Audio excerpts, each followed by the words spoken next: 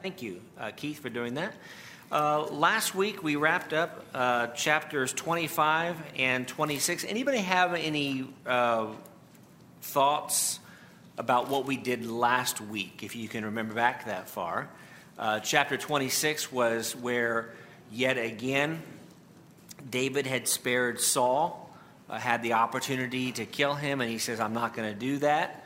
Anybody have any thoughts, any comments, any questions about anything there? All right. Okay. We're going to get into brand new material. If just kind of glance at 27. 27 is a short chapter. We're in 1 Samuel, and chapter 27 is only 12 verses. Chapter 28 is twice as long, and then one. And then chapter 29 is also very brief. So we have, I think, ample time to cover this material well. Now, one of the things that Mitch said, and he's not here to defend himself, is that I was going to answer all the questions about chapter 28, about witchcraft and sorcery and things of the sort. I do have a few comments about it, but I wanted to make sure that you have opportunity to make comments as well. So what we're going to do tonight, we're going to look at 27 briefly, 28 in more detail, 29 very briefly. We may only spend 5 minutes in chapter 29, depending on how much time we have.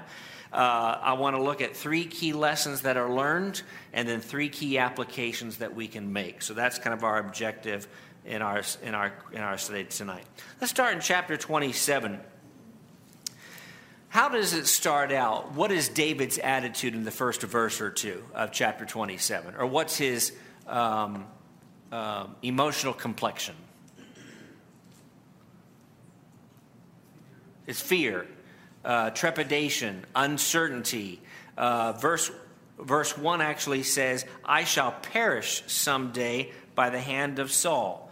There is nothing better for me than I should speedily escape to the land of the Philistines, and Saul will despair of me to seek me any more in any part of Israel, so I shall escape out of his hand.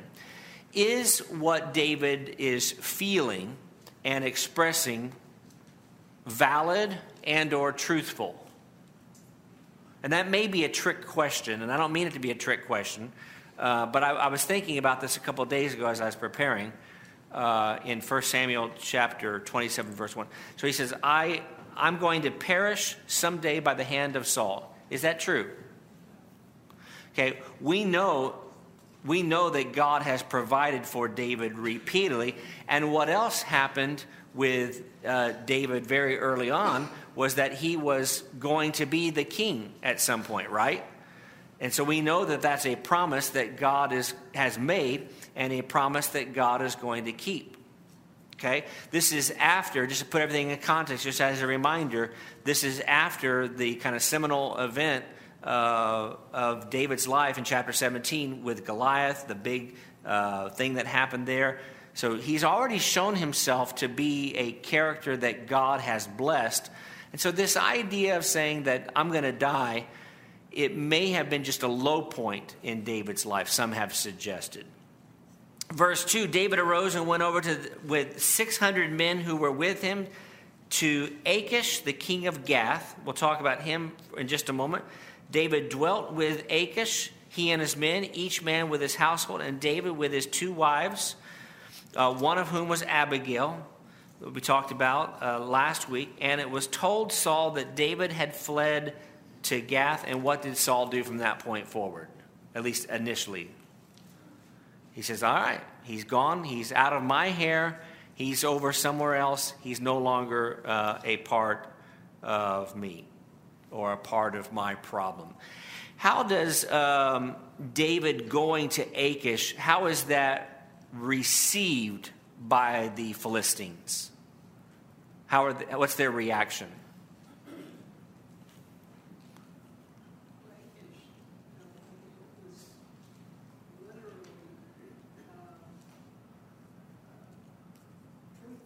Very good. Achish has this perception about David as being very truthful, forthright, honest, integrity, and rather than saying, I'm scared that David is here, he's actually quite welcoming to him, is he not? In fact, one of the first points that I wanted to make is that David goes to King Achish and is welcomed by the Philistines. Let's read in verse 5. David says, "If I have now found favor in your eyes, let them give me a place in some town in the country that I may dwell there. For why should your servant dwell in the royal city with you?" So he's kind of really, what's he saying there? I think I know what he's saying. What is he saying there in verse 6? I'm not good enough to live with you. Yeah, he's buttering him up and giving him praise, saying, "Hey, you're a great king. I don't deserve to live in the same town that you live in." So Achish gave him Ziklag that day, and therefore Ziklag has belonged to the kings of Judah to this day.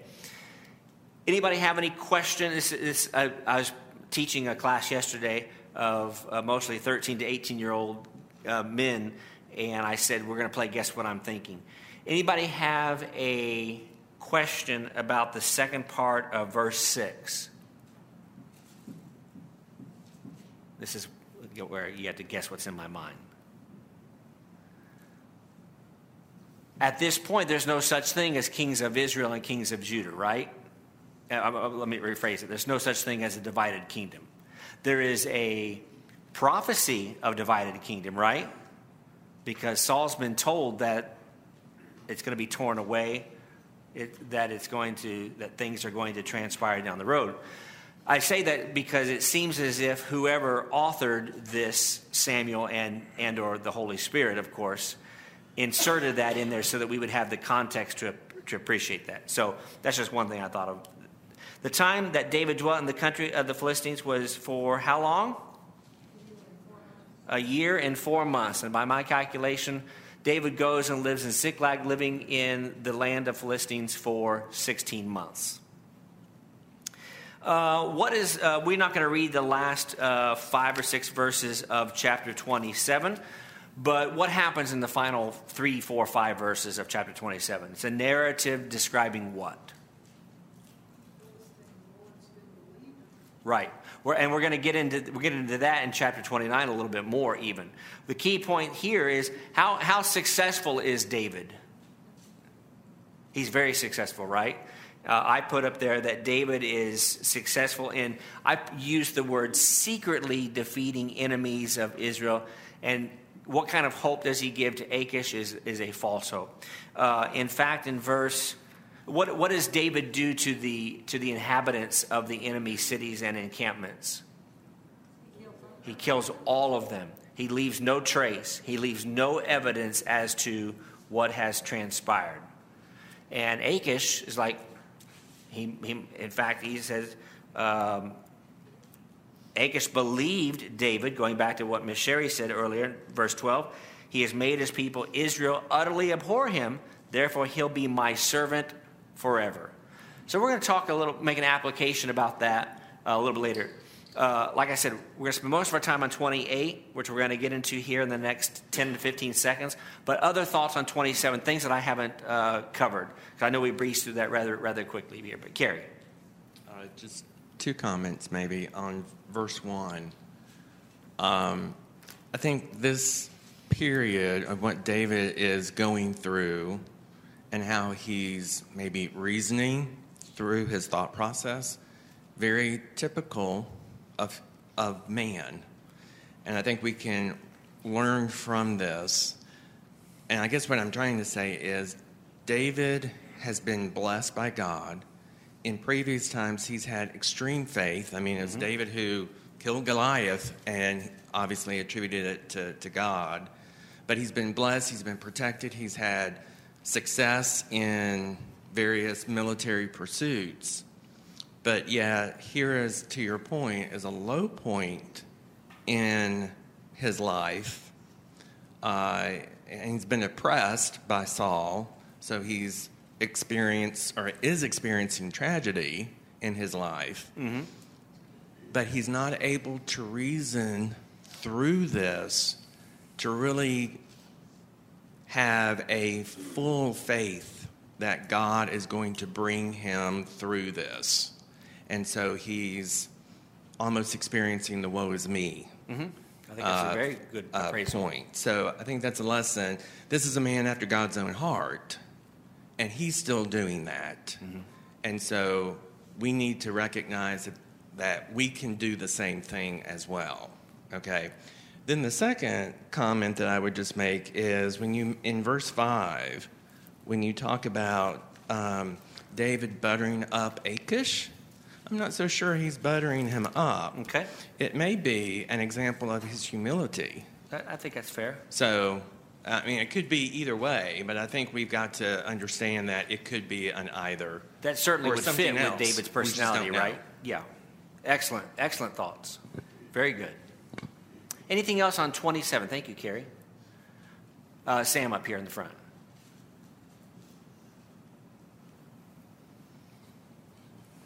So the way I look at David not wanting to be like in town, in the city, was so that he would have more freedom, him and his men, to go and do what they were going to do. Right. That's how I've always understood that. I think that's fair as well. Yep.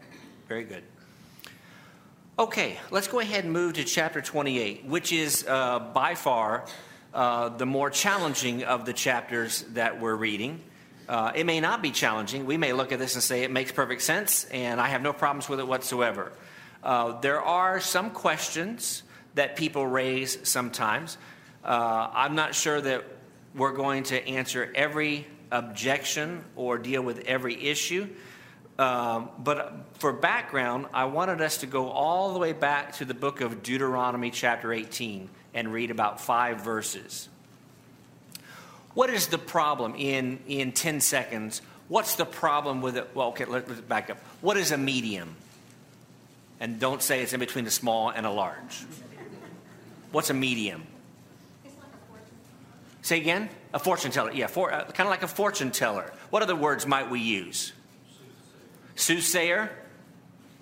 Some people use the W word, right? A witch. Some people call this the witch of Endor. And I'm not suggesting that that's inappropriate to say that. That word is not necessarily used on different occasions in different versions of 1 Samuel 28.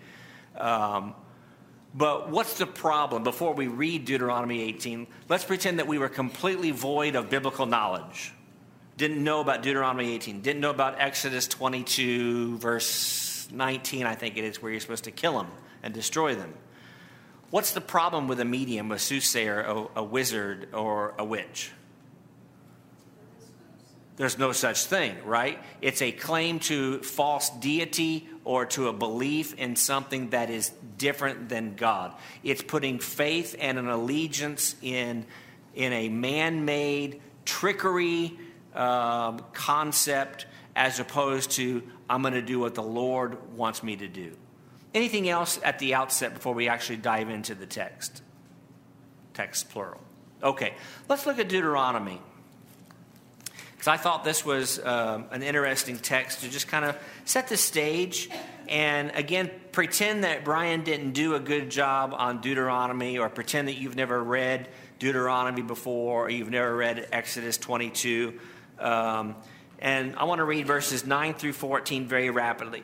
When you come into the land which the Lord your God is giving you, okay, that's the promised land, you shall not learn to follow the abominations of those nations. There shall be not found among you anyone who makes his son or daughter pass through the fire, or one who practices witchcraft, or a soothsayer, or one who interprets omens, or a sorcerer, or one who conjures spells, or a medium, or a spiritist, or one who calls upon the dead. For all who do these things are an abomination to the Lord, and because of these abominations, the Lord your God drives them out from before you. You shall be blameless before the Lord your God, for these nations which you will dispossess listened to soothsayers and diviners, and as for you, the Lord your God has not appointed such for you. So it's pretty black and white, right? Don't involve yourself in this kind of practice. Get rid of them. Because like so many other things, it's all about the influence. You don't want to be influenced by false teachings and false ideas. So stay away from that. All right. How does chapter 28, verse 3 begin? Chapter 28, verses 1 and 2 is in many ways a continuation just of what's happened. But how does chapter 28 verse 3 begin? Samuel is dead. So that to me is an important marker. Anytime a major figure in the Bible dies, and then the Bible says, and Moses died, and Samuel died, or Gideon died, or whoever the case may be, it is pause for something big could now happen. Not necessarily will it happen, but something big could happen. And if it's a righteous person who has died, it leaves kind of a vacuum wherein unrighteousness can prevail. That was Judges 21:25. There was no king, no leader. There was no Joshua. There was no Moses. There was no Aaron. And the people did what was right in their own eyes. So I think it's an important precursor to the account that follows. Verse 4 says, the Philistines gathered together and came and encamped at Shunem. So Saul gathered all Israel together, and they encamped at Gilboa. And when Saul saw the army of the Philistines, he was afraid. His heart trembled greatly. And verse 6 is a verse that is troubling if you stop reading at the end of verse 6, at least to me. Because the first time I read it, I was like, why? Until you read on and you get the whole picture. But verse 6 by itself sounds potentially cruel.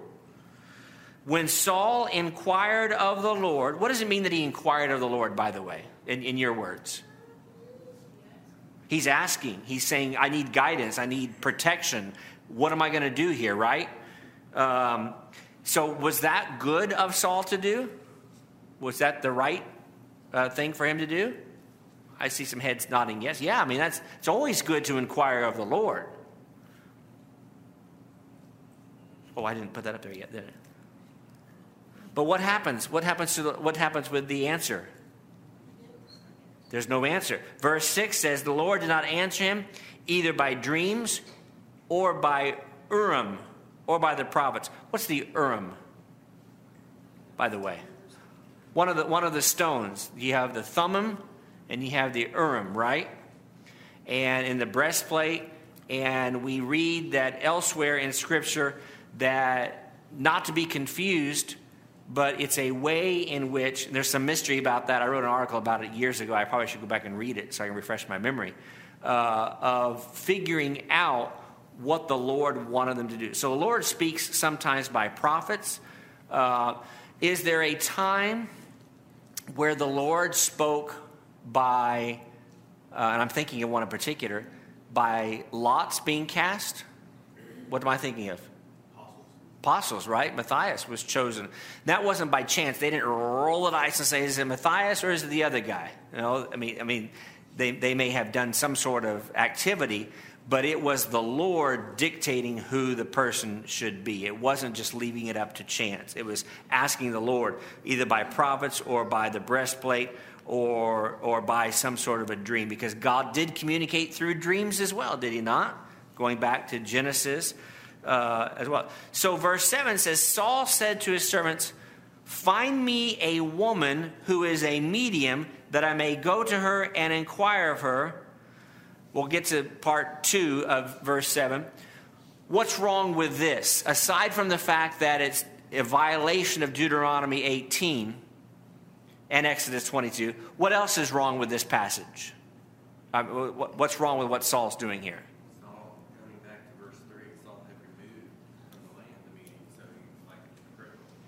Say the last thing. It's hypocritical. Yeah. Very good. Yes, Miss Janita. Saul is using God like 911. Okay. I hadn't thought of it that way. Saul is using God like 911, she said. You know, most of us don't call 911 just for the fun of it. Sometimes you may do it accidentally, and you get and you hang up, and then you get a call back in a few minutes, and you're like, oh, everyone's probably done that at least once or twice. Especially if you, I have once or twice. Anybody else ever done that? Okay, I see a couple of hands. So I thought that I was crazy. Now, no, I'm not crazy. Nobody say anything. So I think what we need to appreciate here is indeed the hypocrisy, the despondency, the lack of respect that Saul has, Saul could have, what could Saul have done in verse 7 to make things better than going directly from A to Z?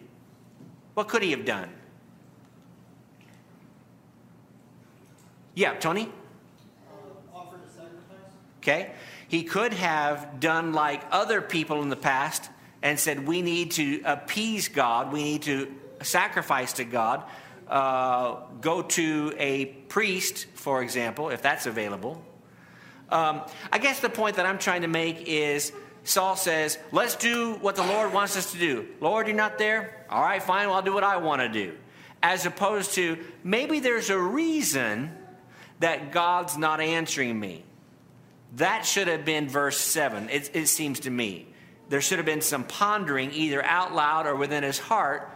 And he says, oh, yeah, I've done some things back in chapter 15, for example, that have led to this happening, and other places as well. Brother Kerry?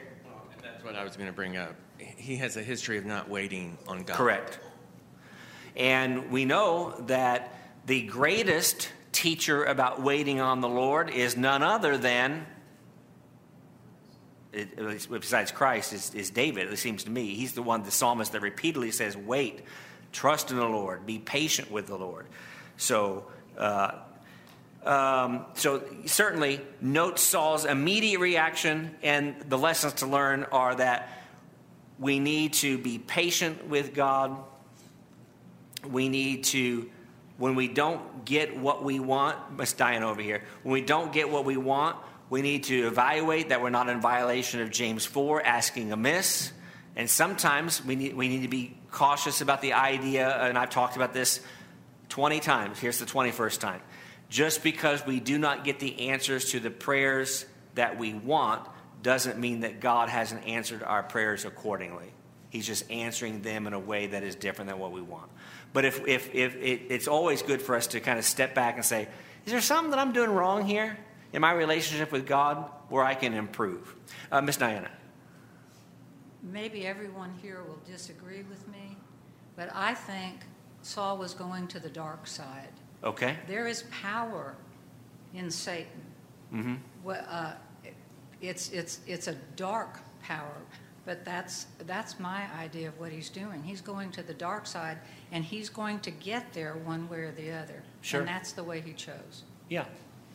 I'm glad you mentioned that, because this is a progression, and a rapid progression from doing what the Lord would want him to do if he was ever in that space to not doing what the Lord wants him to do. Spoiler alert, how does Saul's life come to an end? Not well, right? Yeah. They find him leaning on a spear, right? They find his dead body on the spear. So I just say that because I think this idea of lightness and darkness is very appropriate. So we get to verse 7, part B. His servant said, in fact, there is a woman who is a medium at Endor. So Saul disguised himself. Why does he disguise himself in verse 8? Yeah. So he knows that he's not going to probably get a very receptive audience when he goes to the wizard, the sorcerer, the witch, whatever you want to call her. He went, and 2 men with him, and they came to the woman by night, and he said, please conduct this is the New King James, please conduct a seance for me and bring up for me the one I shall name to you. How does the woman react in verse 9? Wait a minute, right? You're laying a trap. I use the 2 words cautious and nervousness to associate, to symbolize what's going on here. She's like, whoa, wait just a minute here. And there's other times in the scriptures where we see this kind of thing. It says, look, you know what Saul has done, how he has cut off the mediums and the spiritists from the land. Why then do you lay a snare for my life to cause me to die? And then Saul, and I appreciate what Miss Diana said, this idea of progressing towards more and more darkness, more and more ugliness, more and more spiritual depravity, he says, I swear to you by whom? That's troubling, right? I swear to you by the Lord, saying, as the Lord lives, no punishment shall come upon you for this thing. And so the woman answers and says, whom shall I bring up for you? And who does he ask for? Going back to verse 3. Ask for Samuel. And so in verse 12, what happens? This is a classic, I wish it was on tape moment. And I wish that the audio was available for this in verse 12. She is shocked. I put up there verse 12, the surprise that the woman experienced, the surprise that she felt. In fact, the New King James uses the phrase, she cried out with a loud voice. That's what I wanted to hear. I want to hear that. I think that'd be interesting. I have a feeling it was more than just, oh. No, I think it was, you imagine your most blood-curdling scream, and that's, I think, what's going on here. She is surprised. What does that tell us about her? She's fake. And what does that tell us about the experience that she's witnessing? It's real. Right, that's true. And that really goes to the crux of the issue or issues that sometimes people have, at least I didn't spend a lot of time going down the proverbial rabbit holes of chapter 28, but there are some concerns over, was this really Samuel or was this a representation of Samuel? How does the Bible portray it? It portrays it as Samuel. And so that's the interpretation that I would take. I wouldn't be, overly dogmatic, and that if someone says, well, I'm not sure, because there's some other pieces of the puzzle that you can put in there. But I think it's interesting that here in verse 12, the woman spoke, says, why have you deceived me? You are Saul. I know who you are now. Verse 13, the king said to her, and I want to know the timing and the inflection.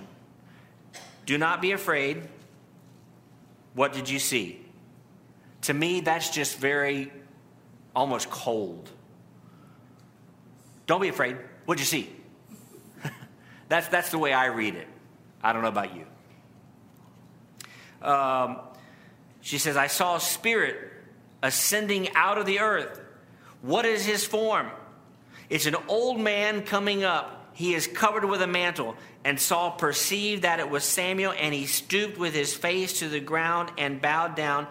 Now, it doesn't say the figure of Samuel. It says in verse 15, it says, and Samuel said. So that's where we kind of go to the point that, well, it seems to be Samuel, which lends itself to why this one was a surprise. I've never seen this work this well before. This is amazing, except this is frightening. It bothers me.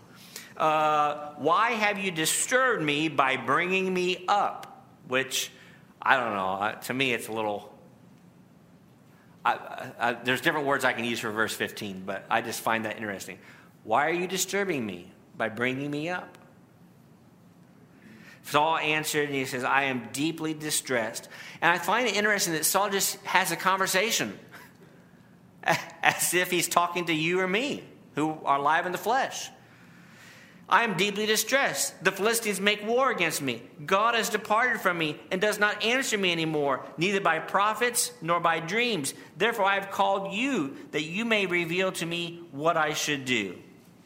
Then verse 16, we see where Samuel explains why the Lord didn't answer Saul. And in short, what is that, the next 3, 4, 5 verses? Paraphrase that, kind of put that in 10 seconds worth of material. You did not, there you go. That's 2 seconds. He did not obey. You did not obey in the past. You have continued to be hypocritical, to use the word that Carrie used. You have continued to be disobedient. And now you want to call on God and think you can just call on him when it's convenient, but live your life however you want to the rest of the time. Now, there's a big application for us that we can make, because people do that today. even in the religious world. I want to be somewhat religious so I can call on God when I get sick or when someone dies or someone else is about to die, and I want that to happen. But I don't want to be very spiritually minded the rest of the time. And unfortunately, we can do that too. We can have that attitude as well if we're not careful. How does Saul react? Down in about verse 20. He's distraught. He's distressed. Discouraged. What other words would we use? What word did I use here? Dismay. I forgot I used that. Another D word. I'm on a roll. Saul was completely in dismay. The Bible, the New King James, doesn't use the word faint, I don't think, does it? Fell. But he ultimately, in my mind, he's collapsing. Verse 20 says, immediately Saul fell full length on the ground, was dreadfully afraid because of the words of Samuel, and there was no strength in him, for he had not eaten any food all day or all night. Thoughts on that? I want to open this up for your thoughts on what just happened. We'll provide another opportunity for that here in just a second. I wanted to just, I didn't say anything about verses 21 through the end of the chapter, but what happens in the last 5 verses? And I'm not sure what the point is. I have some thoughts, but he hadn't eaten, he hadn't consumed any water, he's fainting, and what does the woman suggest? Encourages him to eat, and he's reluctant to do so until finally they convince him to eat. Verse 23, he heeded their voice, he arose from the ground, sat on the bed.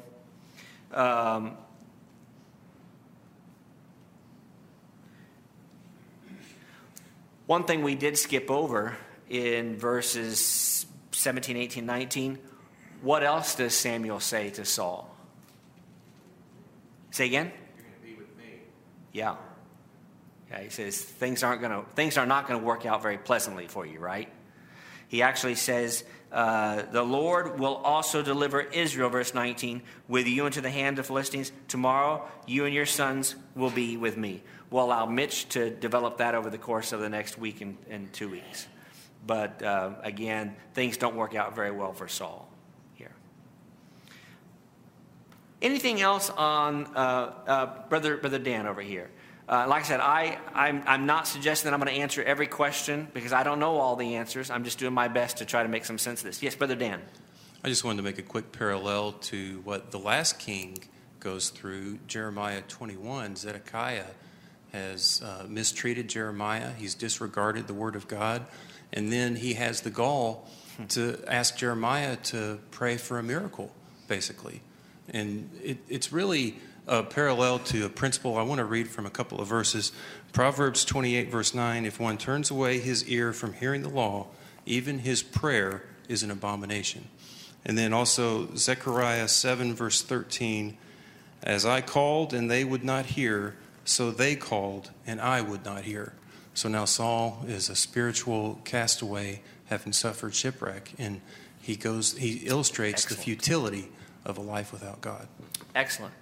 And I'm really glad that Dan brought that up for a couple of reasons. One is what happens to Zedekiah? He goes and lives in retirement in a nice retirement home, and no. Gets taken captive. His eyes are gouged out, right? I mean, it's just an ugly, ugly scene. The second thing is, I'm forgetting now. This is what happens when you get old, so don't get old. The whole notion of the application for us, going back to 911, going back to the hypocrisy, we cannot just call upon God when it's, quote, necessary in our time. There's nothing wrong with calling upon God when it's necessary. Hebrews 4:16 says that we call upon him in time of need. But the third thing that I would point out, I think it's a really good point that Dan made, is that if you read passages selected it makes God look very cruel. God will not answer. I will not answer them. But you don't have the context that Dan painted for us, Brother Chris, here. And I think that's really, really good observation. So thank you, Dan. Brother Chris. It's interesting to me that God allowed Samuel to speak to Saul. Like, God allowed all of that to happen. That's not something that normally happened. So I just, that strikes me that after, especially with what you just said, that Saul was saying, God is not answering me. Well, God is kind of giving him an answer here. He is clearly giving him an answer now. So. That will be an interesting conversation in eternity with Samuel. You know, you start, the older we get, the more conversations, at least for me, the more conversations I want to have with people from the Bible. Oh yeah, I want to talk to him about this. Oh yeah, I want to talk to her about that. And I want to talk to Samuel and say, well, what'd you think? I was enjoying my rest. I got conjured up. But I'll do what the Lord wants me to do. All right. I titled chapter 29, David and the Philistines, part 2. Chapter 27, in a word or two, what's the relationship between David and the Philistines? Cordial, good. Achish is seeing it as a beneficial thing, right? Things turn sour in chapter 29. It's a very brief chapter. We're not going to take the time to read it. But let me just make 2 or 3 points. Going back to what Miss Sherry said a few months ago. Achish was deceived about David's intentions and about his behaviors and about his going and destroying foreign armies. Who was not deceived?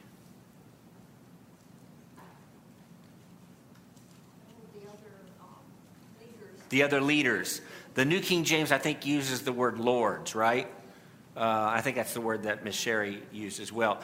So the other Philistine leaders were not.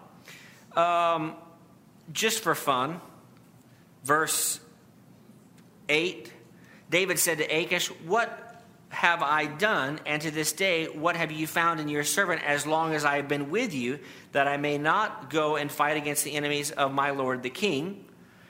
Then Achish answered and said to David, "I know that you are as good in my sight as" what? As an angel. I just thought that was interesting. Just kind of goes along with our references to our discussion of angels. I just thought that was interesting. Thoughts on that? I had no point really to make. Just I thought it was interesting. I was reading it. I thought, that's kind of neat. I'd never really noticed that before. So note the comparison of David as an angel. And then David is allowed safe departure from the enemy. My Bible actually has little subheadings like you have in some of your Bibles as well. And mine actually talks about this being a rejection of David. I thought, well, that's probably fair to say that. Anything else on the text? I want to get to 3 key lessons and 3 key applications in our final 6 minutes or so here. Any final thoughts? Okay. I had asked Mitch, hey, what are the high points that you want to make sure that we've covered? We've covered them, but I actually just copied and pasted from Mitch's email. So this is like Mitch speaking to you tonight. He said he'd be more fun than what I'd be. But so these are the key things that Mitch had for each of the chapters. 1, David conquered his fear of living with the Philistines and turned it into his advantage. I thought that was a really nice way of kind of summarizing chapter 27. That's a high point of chapter 27. That's what's happening here. I thought that was really good. 28, when we're dealing with the medium, Saul's fear, Saul's uncertainty, Saul's hypocrisy led him to make a foolish decision with a witch or with a sorcerer or with a soothsayer or with a medium, whatever the case may be.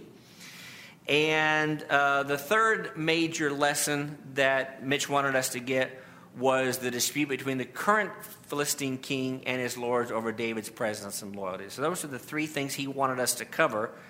So next week I want you to give Mitch a full report that we covered the 3 things that he wanted us to cover so that I get at least a passing grade from him. Any other major points before we get to applications? Yes, Miss Diana, all the way over here on your left. Keith? I'll just say that. Okay. Does it bother Okay. So there's another kind of sub-thread through it. Is David being truthful with Achish? Let's ask that question first. He's at the very least, he's being deceptive. Now, I know so is there a difference between being deceptive and being untruthful? There's maybe a fine line there depending on who you ask and with the context in which you're talking about. Is David the only person to be untruthful with an authority in the Bible and God still grant him his favor? And the answer there is no. We know of many leaders. Are you asking me or don't ask me, ask everyone. No, I'm kidding. I'm just saying. You're just making the point, right? I've been brought up that you don't tell a lie even if you Sure. dead. Right. And yet, anything told to deceive is considered a lie. And yet, the great complexity to the biblical story is going back to Carrie's point. Here we are, a man after God's heart. That doesn't mean that David was perfect, though, right? Because we know he makes mistakes. I'm teaching 2 Samuel, so we're going to deal with the ugliest of the uglies. And maybe this is a, Miss Janita over here, precursor to that as well. I don't know. So I'll just, Miss Janita and then Mr. Carey. David never worshipped an idol. He always worshipped God. Okay. So there's something to be said about his object of worship. I think that's very, very interesting to say. Carey. We can't forget about Abraham. Yep. And he repeated the same thing a couple of times. A couple different times about his sister, right? His sister, yeah. So, but when you think about how the Bible portrays these great men and women of faith, he doesn't just show us just the good. Right. But often he shows us the good, the bad, and the ugly. Mm-hmm. And that's the human perspective. They're human just like we are. Right. But yet God is able to show his grace and mercy. Yeah. And that gives us confidence in the promises that God has given us through Christ. I have often said the same thing, and I'll quote it this way. Remember that God doesn't just determine our spiritual, eternal fate on our weakest one-time events, but looks at the totality of our life. I'm not saying that God says, well, you did 75% good, 25% bad, so that's good enough for me. That's not what I'm suggesting. But God doesn't take and say, well, you messed up here, I'm going to judge you on that one mess up. He takes everything, and I like the authenticity of the Bible being seen through the fact that these men portray themselves in very truthful terms. Okay, very quickly here in 30 seconds or less. Key applications. 1, like David, God blesses us and provides for us even in difficult circumstances, which is why we should trust him. Number 2, past poor choices can come back to haunt us later in life, which is what Saul experienced. And number 3, people can be deceptive and be deceived, but never the Lord. All right, we're going to stop there because we are out of time. Thank you all very much for your comments. I sincerely appreciate it.